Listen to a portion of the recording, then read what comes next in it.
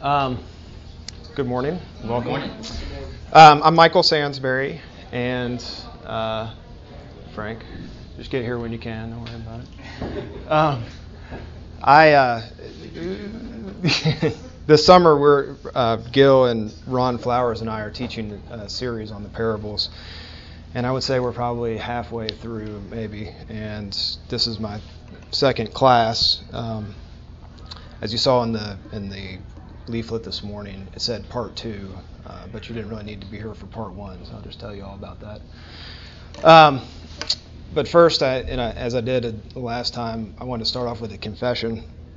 And last time I told, for those of you who were here, they're probably, I don't know who all was here, but I said, usually I write out detailed notes and then give the class, and I didn't do that last time. I just had a sheet of kind of topics to talk about.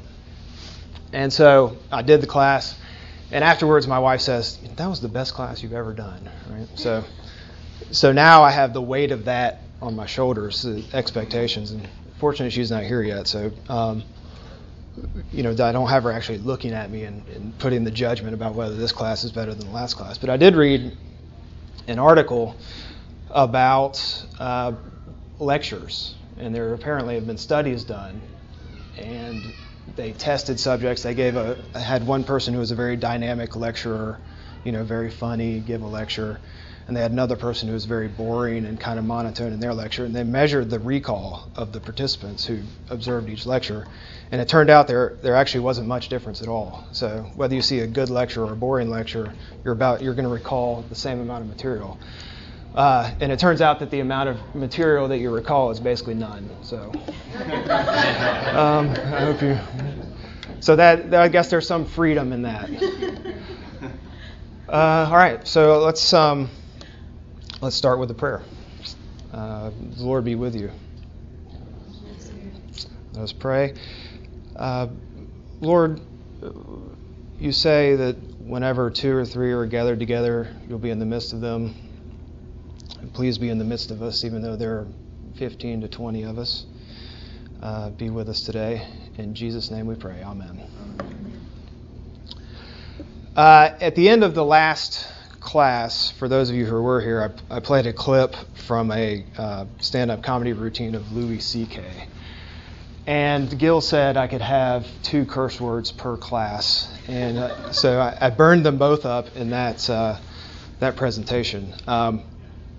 But the reason I didn't have much chance, we kind of ran out of time at the end. But the reason I like Louis C.K., and we'll have another clip of him at the end of the class, I like to end with that because at least you'll see something entertaining that you can kind of take with you. And you'll be like, oh, we really laughed a lot because we saw that 2-minute clip. So I'll show you another one at the end.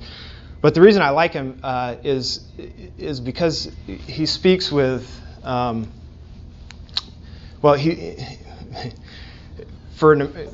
I'll play you a clip in a moment that I think will explain this a little bit better. But he is very much, in that particular clip, he talked about parenthood and how boring it is. And the particular context there was in the context of Clifford the Big Red Dog, which is, he has a good 2-minute routine on how boring and terrible the Clifford the Big Red Dog stories are. But because you're parents, these are the sacrifices you make for your kids.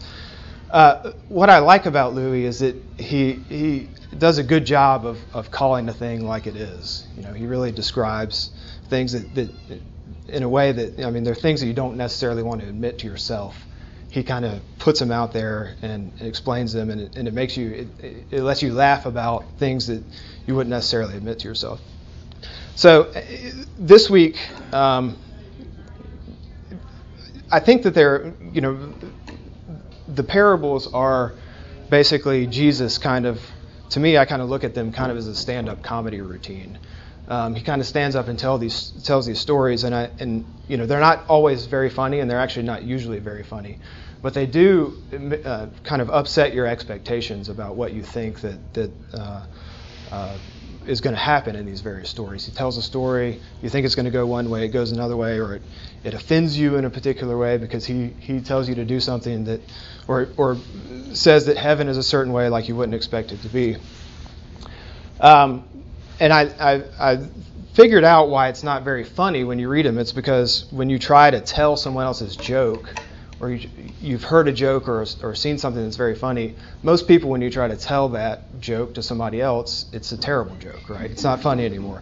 So it's like, oh yeah, you said this hilarious thing about blah blah blah, and you're like, okay, where's the punchline? Or I saw this thing, this guy did this or that, and you're like, okay, well I guess you really you have that, oh I guess you had to be there kind of thing.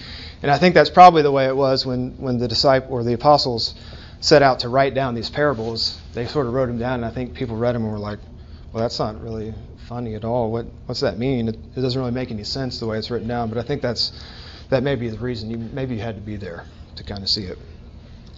All right, so to go a bit further into the stand-up comedy aspect, there was actually a clip, and I'm stealing this. It was on the Mockingbird blog this week, but it's a clip of Stephen Fry, who's a British actor and comedian, talking about the difference between American and British comedy, which I think really captures the idea, as I was saying about Louis C.K., of why I think his comedy is particularly good. But we'll play this, and we'll talk a little bit about this in the context of our parable for today, which is the shrewd manager. So, let's see if I can work this here. We have time for one more question, which will come from the gentleman there. You talked about the sense of humour, the American sense of humour. We haven't really touched so much the British sense of humour, but do you think they differ hugely? And if so, what accounts for that difference? It's a really good point. I think, it strikes at the heart of what is American optimism. It's a really important thing. Not only optimism, but a refusal to see oneself in a bad light, or, I could talk about this for far too long, but if you go to an American bookshop, by far the biggest section is self-help and improvement. The idea that life is refinable and improvable, and that you can learn a technique for anything, whether it's lovemaking, being a businessman, a marriage, cooking, losing weight, whatever it is. There's an NLP way of doing it. There's an Anthony Robbins way of doing it. There's a things they didn't teach you at Harvard way of doing it. There's an unbelievable sense that life is improvable, that you can be lectured at, or indeed given a sermon at.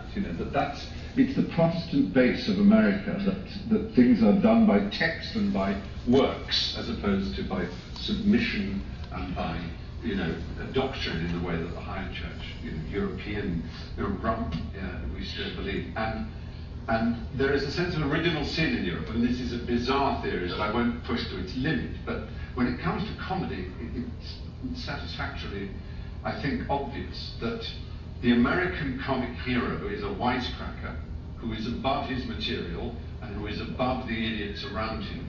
And the British comic, put it this way, the American comic hero, like John Belushi or someone like that, that scene in Animal House with a fellow playing folk music on a guitar, and John Belushi picks up the guitar and destroys it. And the cinema he just smashes it and then waggles his eyebrows at the camera. Much funnier when you saw it. Yeah. Well, a British comedian would want to play the folk singer. We want to play the failure. All the great British comic heroes are people who want life to be better and on whom life craps from a terrible height, and whose sense of dignity is constantly compromised by the world letting them down. They want to wear a tie. They're not quite smart enough to wear an old school tie, because they're kind of lower middle class. They are Arthur Lowe in Dan Zombie. They are Anthony Aloysius Hancock. They are Basil Fawlty. They are Del Boy. They are Blackadder. They're not quite the upper echelons, and they're trying to be decent and right. Everything tries to be proper. They're even David Brent from The Office. And their lack of dignity is embarrassing. They are a failure. They're an utter failure. They're brought up to expect empire and respect and decency and being able to wear a blazer in public, and everyone around them just goes. Whereas the American hero is the smart-talking Jim Carrey and Ben Stiller and whoever. He just goes all the way back. They can wisecrack their way out of any situation. All right, so you get the idea.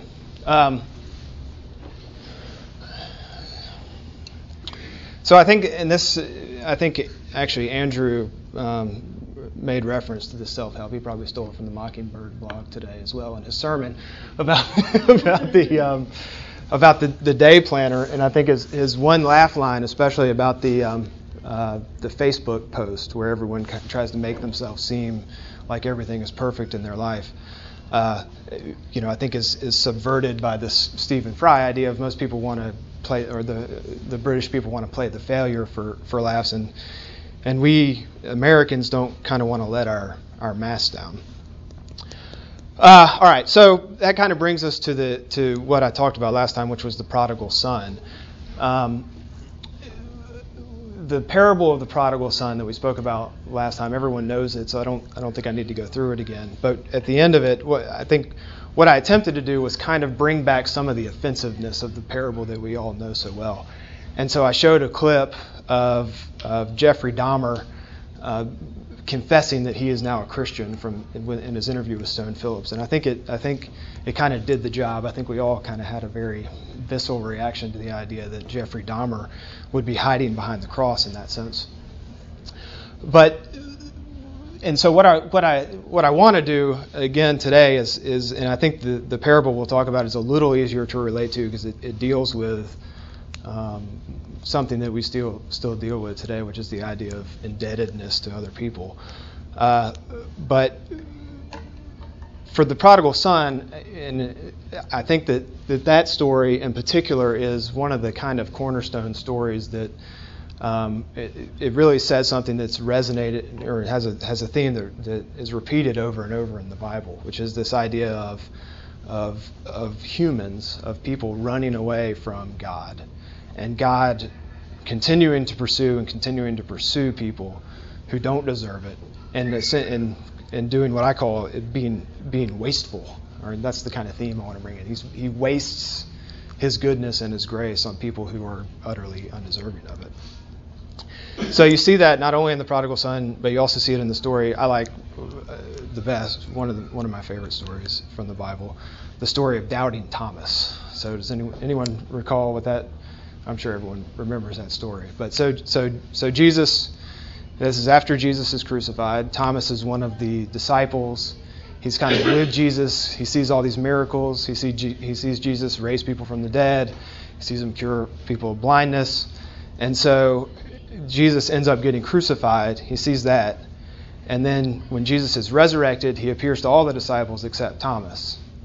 And they all go to Thomas and say, hey, Jesus is back. He's as good as new. And Thomas, even though he's seen all these miracles that Jesus has performed, what does he say?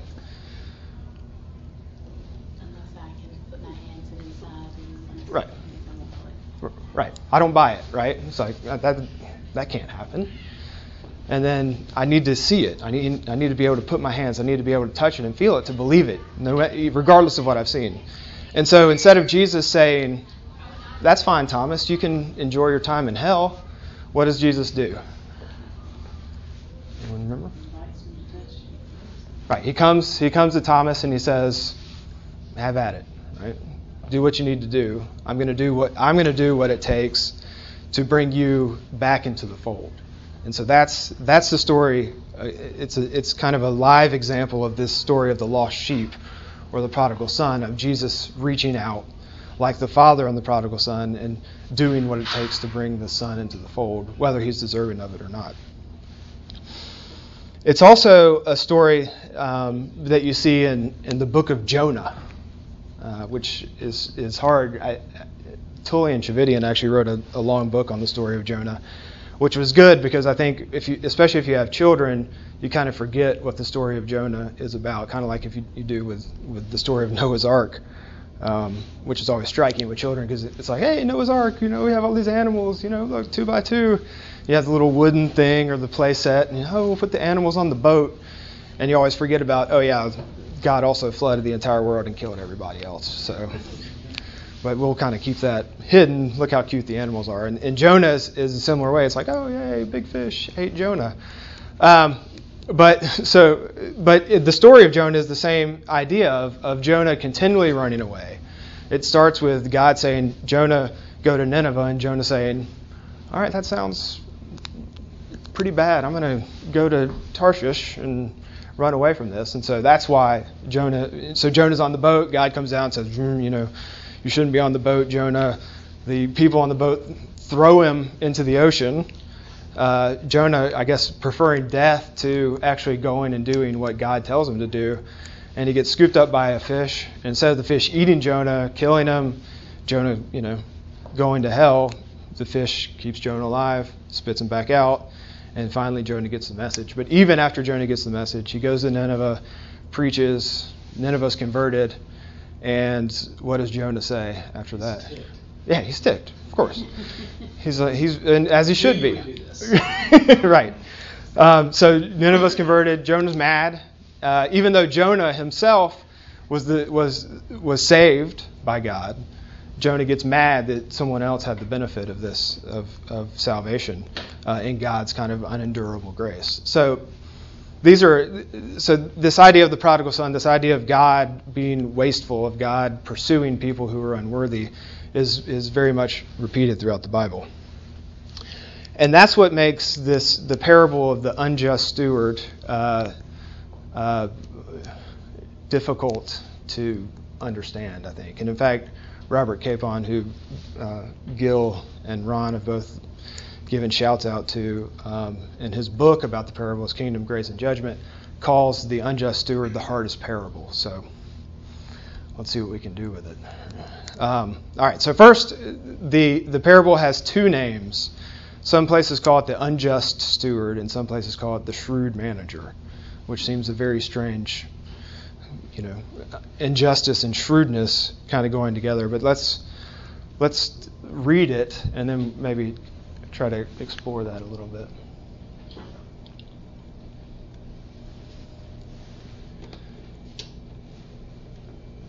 It's funny, this is from Bible Gateway, and Gil has the fancy kind of PowerPoint with the verse on it. So I pulled this up this morning. It has beautiful guidance about publishing your own Christian book. So if anyone needs that link, let me know. All right, so parable of the shrewd manager.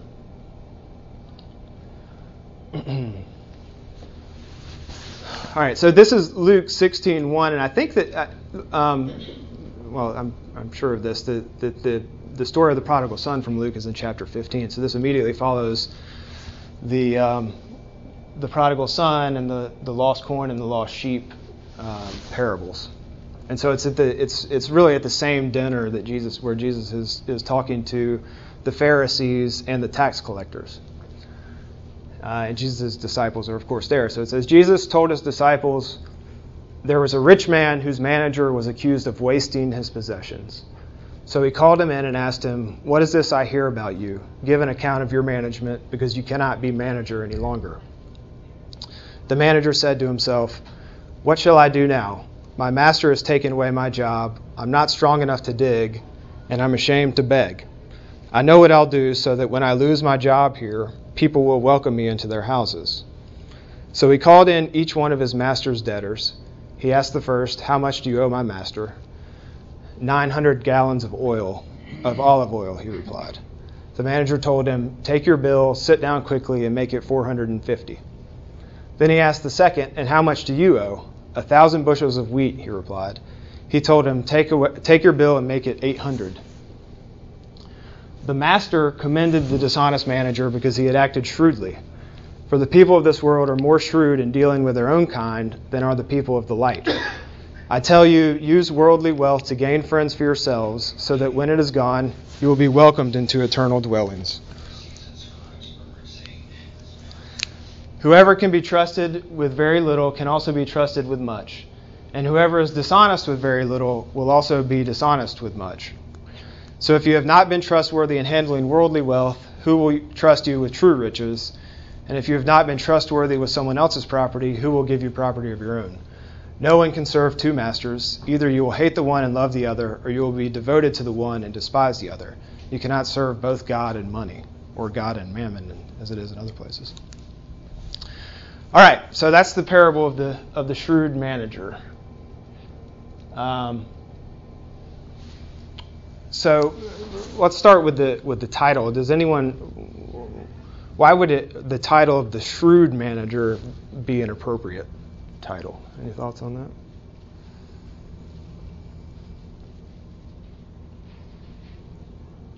Did you say appropriate or inappropriate? Let's start with appropriate first.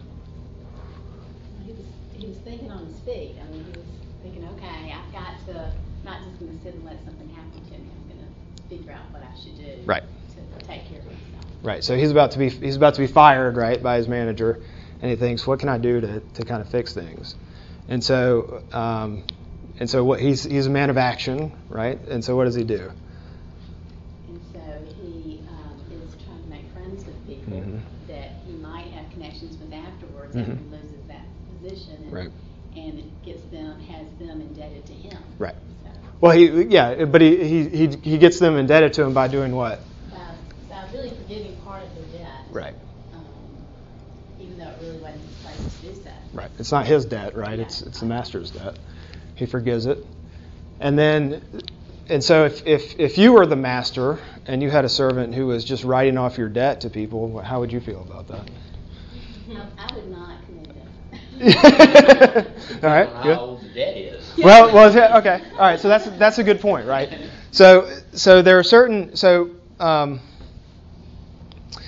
So debt is obviously money that someone owes to you, right? And it's usually something they have a legal obligation to pay back to you. So if someone doesn't pay it back, then ordinarily you can take steps to kind of collect the debt from the person, right? But there are some debts that are uncollectible, right? So certain people, you've loaned them a lot of money, you've made a bad loan to somebody who just can't pay the money back. And so sometimes you're better off saying, I'll take less money on the debt, right?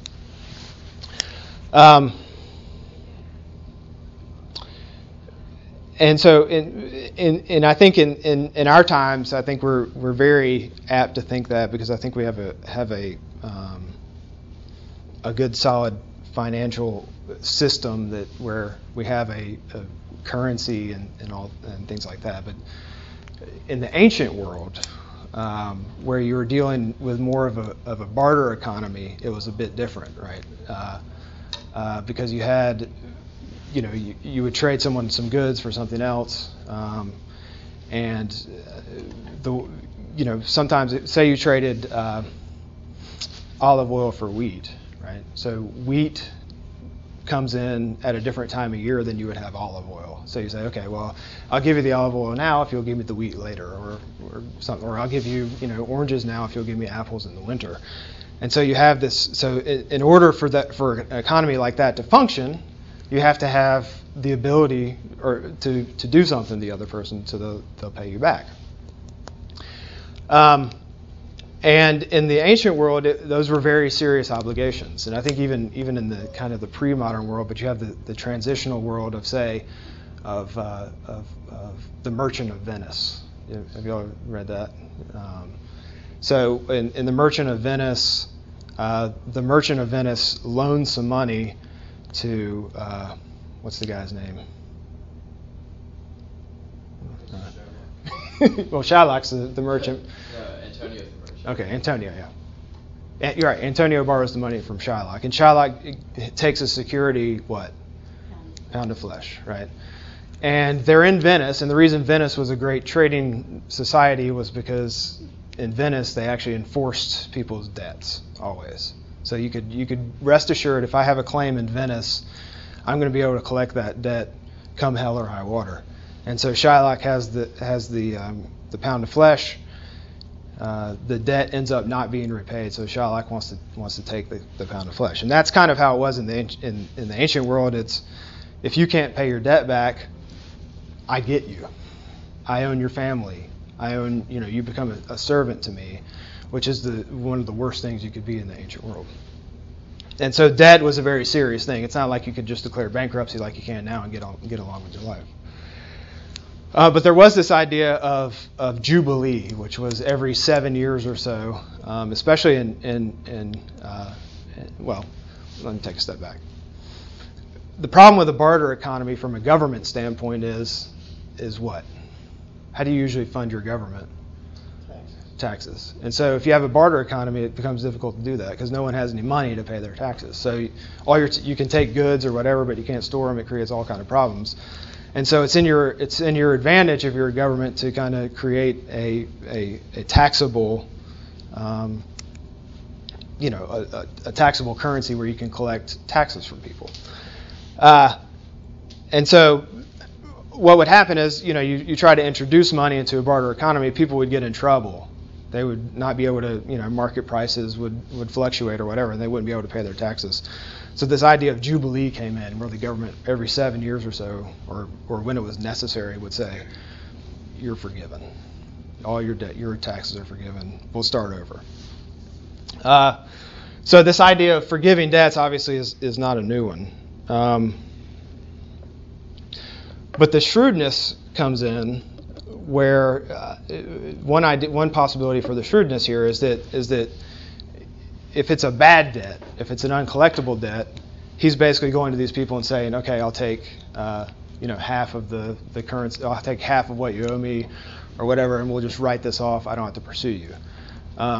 That idea, I think, is fairly common among business people who deal with bad debts a lot. But there are certain people out there who, whenever a debt is owed, feel like no matter what, I'm going to collect this thing. And my mother is a perfect example of this.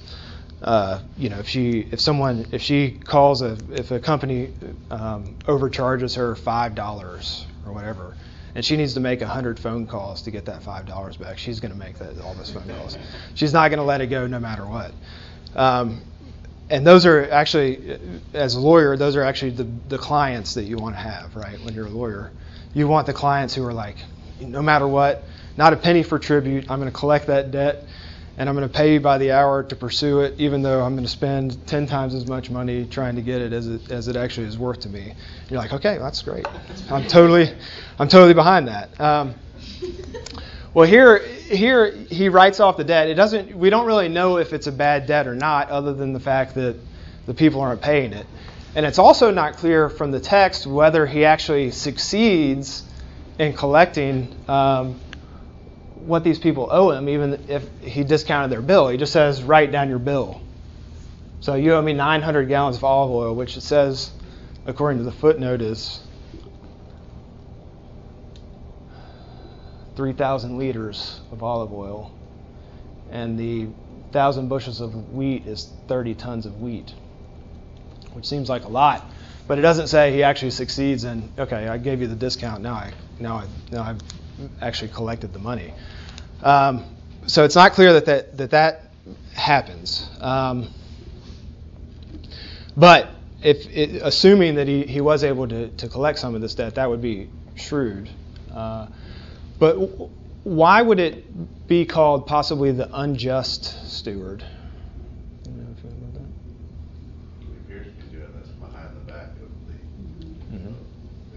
Right. Which is dishonest, right?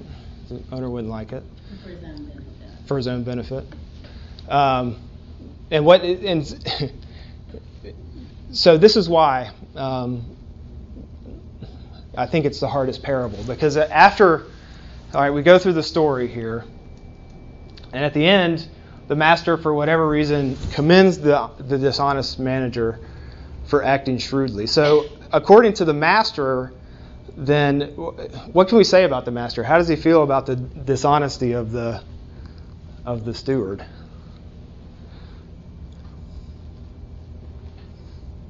He admires dishonesty when he's dishonest himself. Well, okay. So he admires. So he's commending the dishonest manager for being dishonest. So that makes him dishonest himself. Yeah. Okay. I mean, there is one sense, this may be crazy, but those are commodities, and so maybe it was the olive oil was worth a certain amount at a certain time of year, and then at another time of year it was worth a whole lot less. Mm-hmm. So maybe he was in a sense kind of doing the right thing. Okay, let's just be honest about what this is really worth. Mm-hmm. It's worth this, and so that might be. I mean, that's a positive spin on Okay. So maybe the olive oil was more valuable than it used to be when he traded for it, and so he's collecting it. Yeah. So he's giving him a discount, but he's based on what the price would be then. Right. But everyone's ended up fairly at the end of it. All right. Well, I mean, the manager's so rich, he probably doesn't even care what's going on. Because, but not the manager, the master, he's probably more concerned with what he wrote off the debts, not really what the debts were. So he's like, well, that was kind of smart. That would be, I wouldn't say a good idea, but probably the smartest thing for you to do there. Mm-hmm. And I'm not really worried about the debt because I'm already pretty rich. So. Okay. All right. Did the master know that the steward was dishonest? Well, he said. Well, he says I'm assuming so because he says he commended the dishonest manager because he had acted shrewdly, and so I guess he knew something of what he'd done in order for him to declare it shrewd. Although maybe since the manager was managing the accounts, he was happy that he'd gotten something and didn't really know what the account was worth. I don't understand how it was shrewd in any sense, unless the debt was uncollectible. Mm-hmm. Well, there is one possibility, and we remember, and I think we started with this, that at the beginning he said, well, if I'm going to get fired, why does the manager do what he did? It's not to collect the debts, it's to do what? Right, to help himself. And then the master says he acted shrewdly, so maybe the master is like, well, that was a really good idea. That's very smart. Well, the person talking in 9 is who? Jesus, right? And so Jesus says, I tell you, use worldly wealth to gain friends for yourselves so that when it is gone, you will be welcomed into eternal dwellings. So Jesus is kind of commending the shrewd manager as well, isn't he? He's like, well, all right. There's also a dualism going on. There's a contract going on that I have no idea what's really happening here. This is one of the most confusing things, and I wish you hadn't. Me too. The people of light, the people of the world and the people of light, mm-hmm. There's two classes that mm-hmm. are actually being categorized. Mm-hmm. So who are the people of light and who are the people of the world, and why are the people of the world being commended at the same time mm-hmm. for using the shrewdness? Well, this is trouble. Well, yeah. Well, let's kind of interpret it in context. So he's at dinner with the Pharisees and the tax collectors, and so I think the commentators would say, well, the people of this world that he's referring to are the tax collectors, and the people of the light would be the Pharisees. Okay. And so, there's one possible reading that he's kind of giving the tax collectors, telling the tax collectors, be nice to your fellow citizens, and that the Pharisees, he's criticizing them and saying, your failure to act in a forgiving way is not the way to deal with people. So that's one possibility.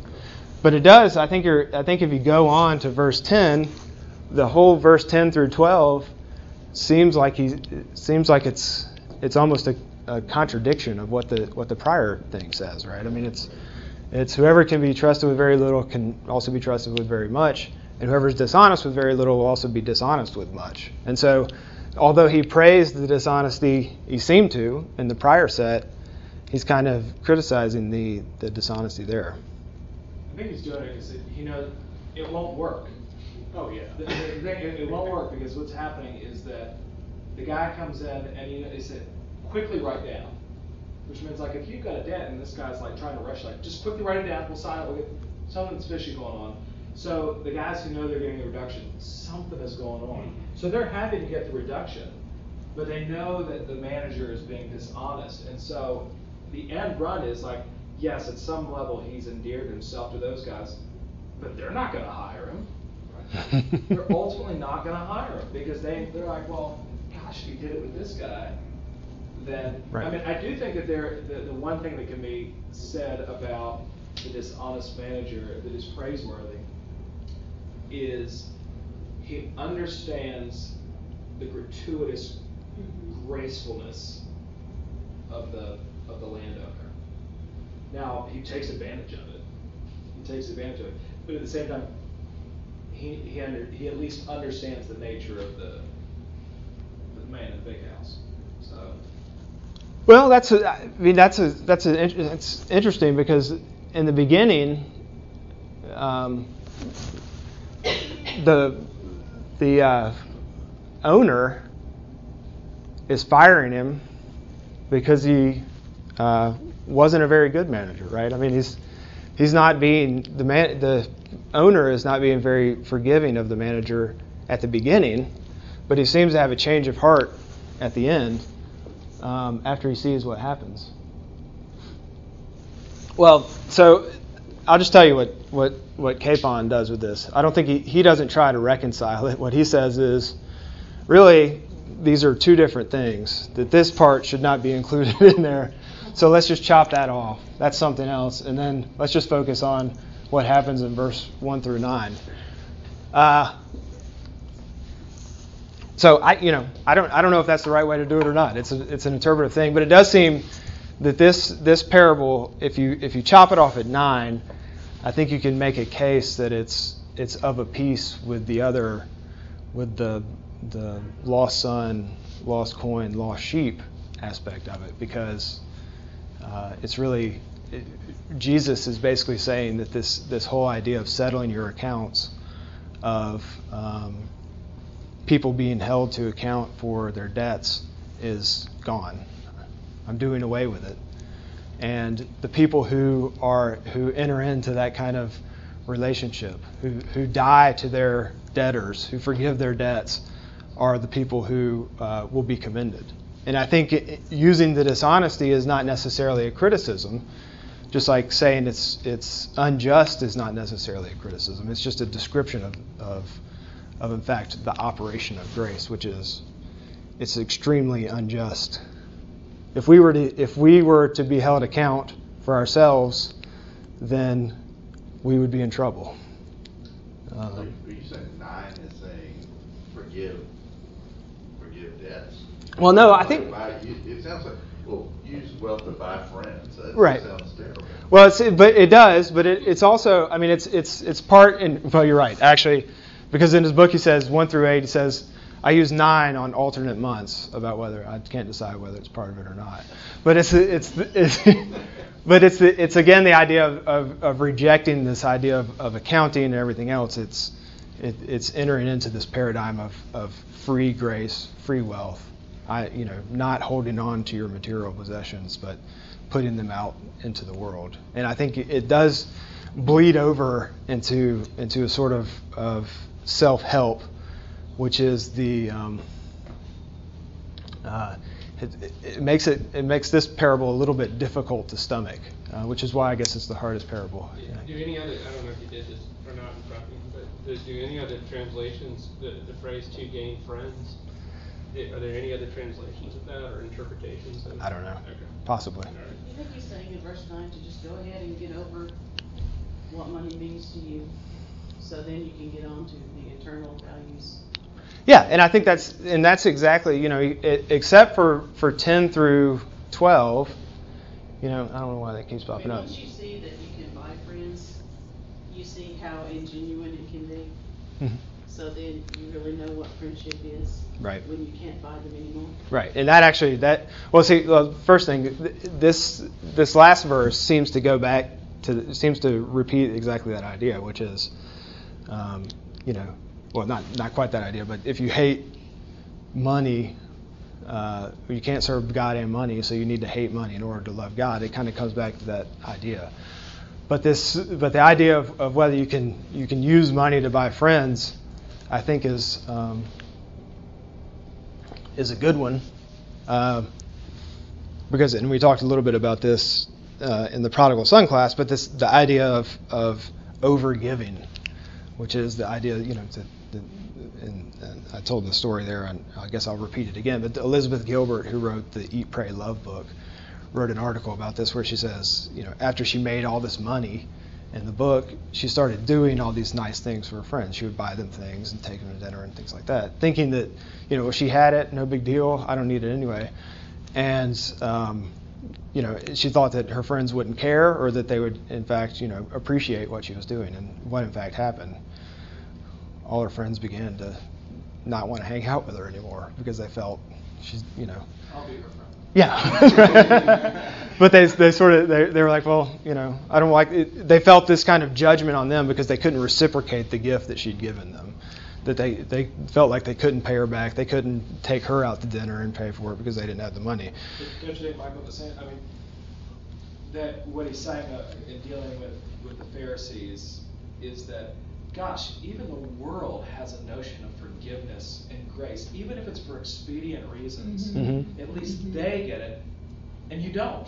And you ought to be, this is your business, and yet even the shrewd, dishonest manager understands the power of forgiveness in order to gain friends, even if it's wrapped up in money. Mm-hmm. And yet you actually hold the keys to the kingdom and understand what real forgiveness is, and yet you're incredibly stingy about offering it. Mm-hmm. There is no forgiveness. Right.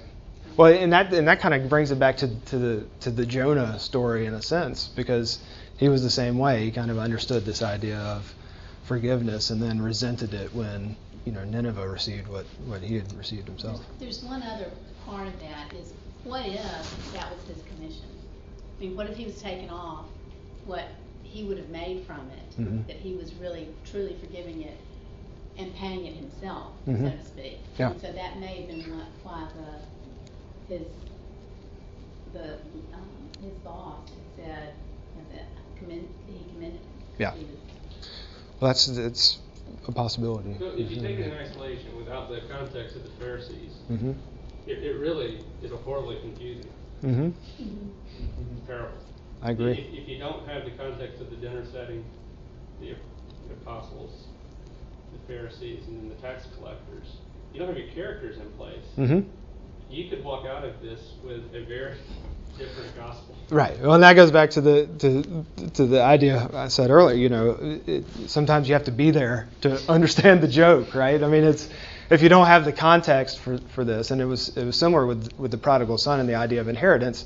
Without the context, it's kind of hard to really understand what these parables are. And I think the purpose of them is, of course, whenever you're arguing, you use the analogy. You kind of use things that people that are around you understand and kind of compare it to it and make them so they'll have a better understanding of more complicated things. And I think it is difficult just to kind of read it and say, all right, this is what it means. It reminds me of the unjust judge mm-hmm. story, where the woman has to keep badgering and badgering right. until and then he'll give her justice. Well, does that mean that God is like that? We have to keep badgering. Right.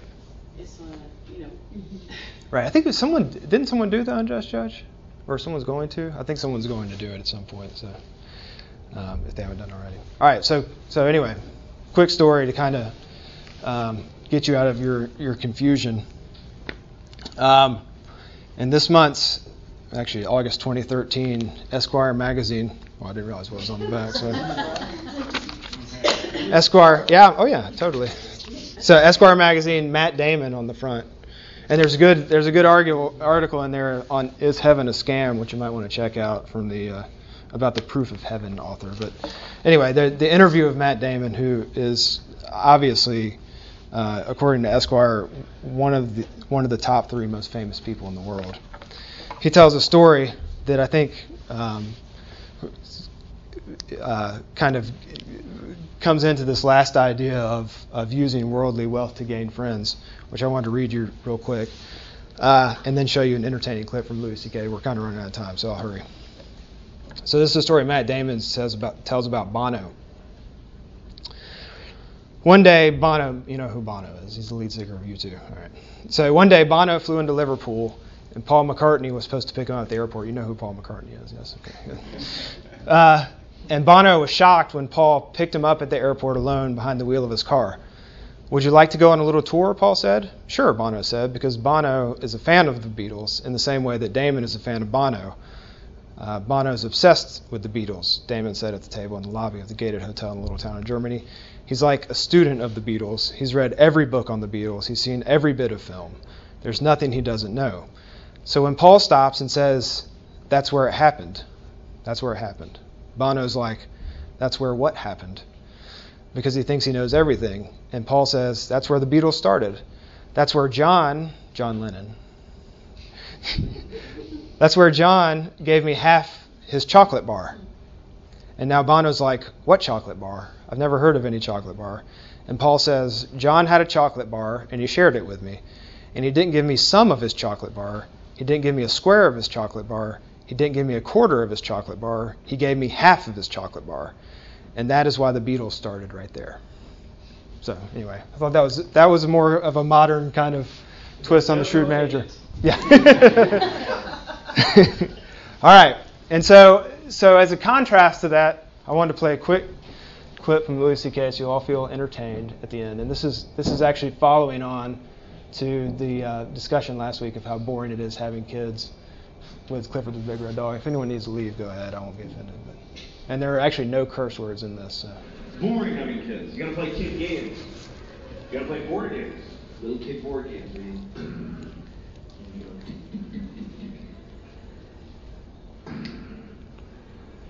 You got a 6, honey. 1, 2. Just here. Just go here. Daddy, I'm learning. I know you're gonna grow up stupid because I'm bored. I can't take it. I can't watch it. I'm bored more than I love you. I can't. Come on. My girls are 6 and 9 now. They're actually a really exciting age because they're learning to do some cool stuff. I play Monopoly with my kids. That's really fun. My 9-year-old, she can totally do Monopoly. The 6-year-old actually totally gets how the game works, but she's not emotionally developed enough to handle her inevitable loss in every game of Monopoly. Because a Monopoly loss is dark. It's heavy. It's not like when you lose at, Candyland. Oh, you got stuck in the fudgy thing, baby. Oh, well, the gummy twirlios, we didn't get to eat. But when she loses at Monopoly, I gotta look at her little face and I go, okay, so here's what's gonna happen now. All your property, everything you have, all the railroads, your houses, all your money, that's mine now. Gotta give it all to me. Give it to me. That's right. And no, you can't play anymore, see, because even if you're giving me all of that, it doesn't even touch how much you owe me. It doesn't even touch it, baby.